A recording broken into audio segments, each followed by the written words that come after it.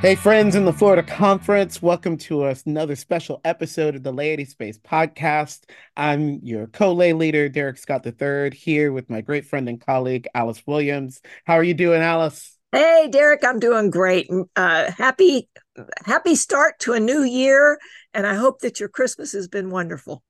Oh, absolutely. I'm pretty sure that I got a good amount of sleep. I'm pretty sure that's what happened.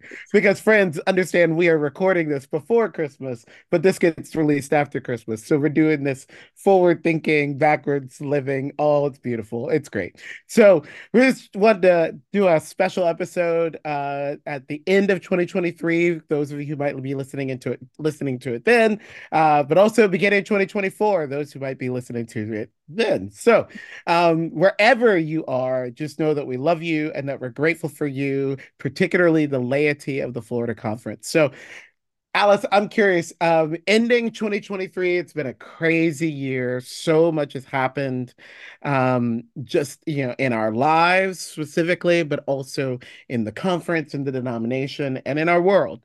Um, so I'm curious, Alice, what is something that you're holding on to that you're grateful for as we're ending 2023?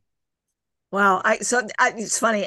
I did take some time over Thanksgiving and spent a lot about thinking about the things to be thankful for, and the list was long, and I'm just so grateful. My heart is full. Mm, But here's the thing: it's kind of funny you say this, but the word that comes to mind that helped me get through 2023 is the same word that I am holding on to for 2024, and that's hope. I mm, mm. I am just I am a hope filled person right Yeah. now. You're right. 2023, there was a lot of great stuff, but it was a hard year, and it's been a Hmm. hard year for us in the Florida Annual Conference. We let go of some folks that we've loved and known dearly, and we pray God's blessing and know that God will use them in great ways. And then now we're just trying to figure out what it looks like moving forward and Yeah. moving onward, and I'm really hopeful about that.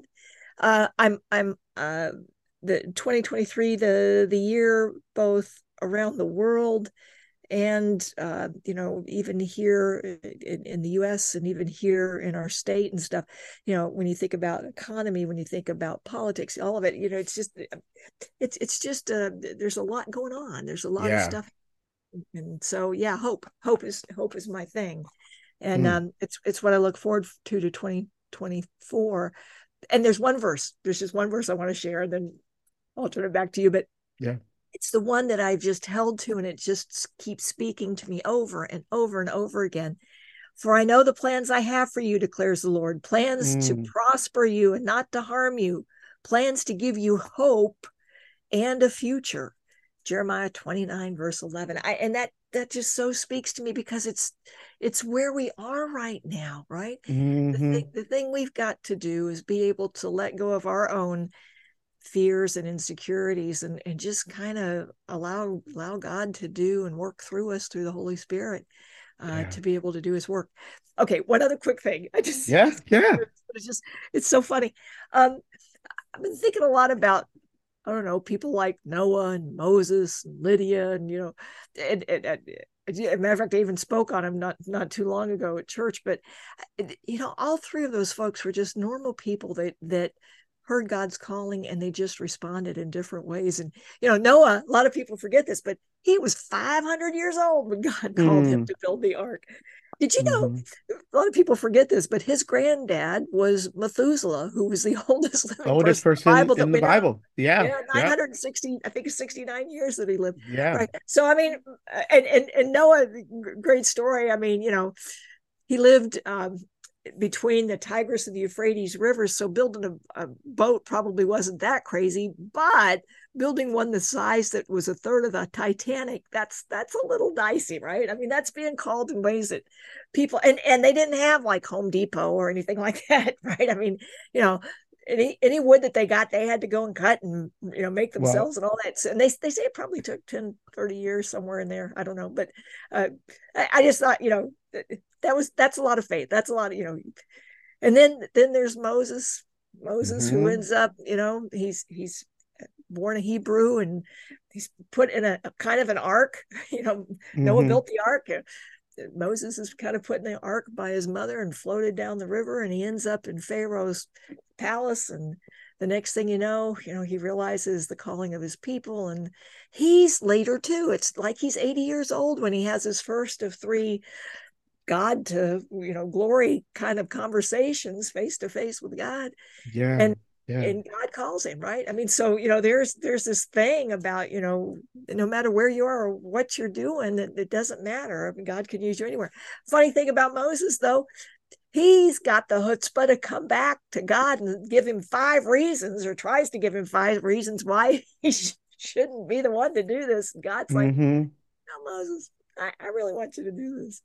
So, you know, that plays around in my head. And then there's Yeah. Lydia, who, you know, she was a businesswoman. I kind of relate to that. Mm-hmm. Mm-hmm. She, which is very, we don't know why.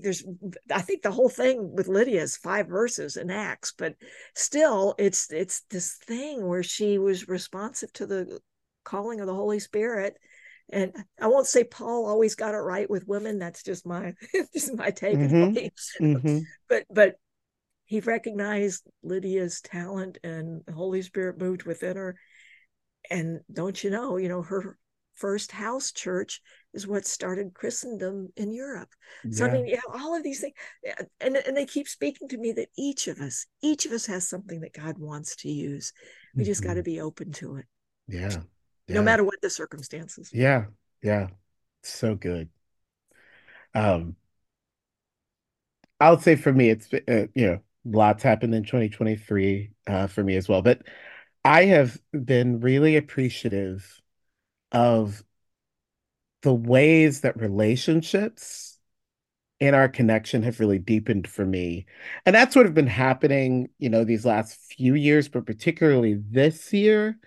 Um, the unfortunate space of disaffiliations and therefore the need to realign our conference and then the need to be in communication with other parts of our connection, both here in the US and around the world, has, put me in a space where I've been able to make some new friends and also deepen relationships of people that I've already been in connection with. Um, no less the podcast bar, the conference, and the ways that I've been able to like listen to people's stories and hold space for them. Uh, and so I'm just, as I'm leaving 2023 and heading into 2024, I'm just finding myself so grateful for these relationships. And this is the weird thing. I know that some of these folks that I feel like I'm closer to now, I'm not sure that would have happened outside of this stuff that we've been Yeah, dealing with as a yeah, denomination. And I yeah. hate that. Like, I hate that that's the reality that it takes. Like, what are we going to do at General Conference? Like, how are we going to hold the denomination together, even though it's not really us holding it together? It's really Jesus doing that. But yeah, it is these relationships that I have been building and deepening, and I'm just really, really grateful for that and excited about what that then means for 2024. And I guess for me, one of the things I'm actually excited about, this is going to sound really odd to some people, but I'm kind of excited about General Conference because there are people that I've been connecting with via Zoom for the last 3, 4, 5 years that I've not actually been in person with. And I get to be in person with them. Yeah, we've got a lot to do. Yeah. It's a crazy place to see somebody for the first time in person. But oh man, I am so excited and looking forward to, again, these relationships that I've been building over time. That while, yes, the reason why we had a Zoom meeting or the reason why we connected on this thing has to do with the future of the UMC, obviously you begin to talk about other things like your families and your congregations and your calls to ministry and what brought you into the UMC and where you're headed and what your dreams are. And Alice, I know some people better today than I have ever known them. Like even people that I've been seeing for years here in our conference. And I'm just so grateful for that. Isn't it? Good. I was just gonna say, isn't it crazy? That's how God works, though, right? I mean, even Yeah. the things that we don't necessarily wish we were going through or having to go through, yet there's beauty in that, and there's connection. Mhm. This notion of connection and relationship. Boy, I hope we never lose sight of that. Yeah, and just a thought of scripture and like maybe texts that I'm holding on to. So many that I'm holding on to, but I continue to be challenged by the ways that the Acts church forms, definitely from Acts 2, like, that's kind of the beginning, right? But like, even in Acts 10 and 11 and on into 15, the ways that they are trying to, if I could say it this way, holy conference together, that God has already done a thing. God has already poured God's spirit out on Gentiles. And so now the church is trying to figure out what that means. Um, and just the words that Peter and Paul use in that space, and the ways that they're really trying to catch up with the Holy Spirit's movement.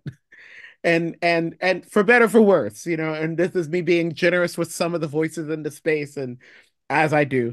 But I'm quite captured by the ways that in very practical ways, the church was trying to catch up to what the Holy Spirit was doing throughout the book of Acts for sure, but definitely in this middle section of the integration of the Gentiles. And um, I don't know if there's one specific verse there as much as it's just that whole process that they go through. And I guess I'll just say, even like, that's where it's amazing what happens with Paul and how Paul, originally is Saul, and he's this persecutor of the church.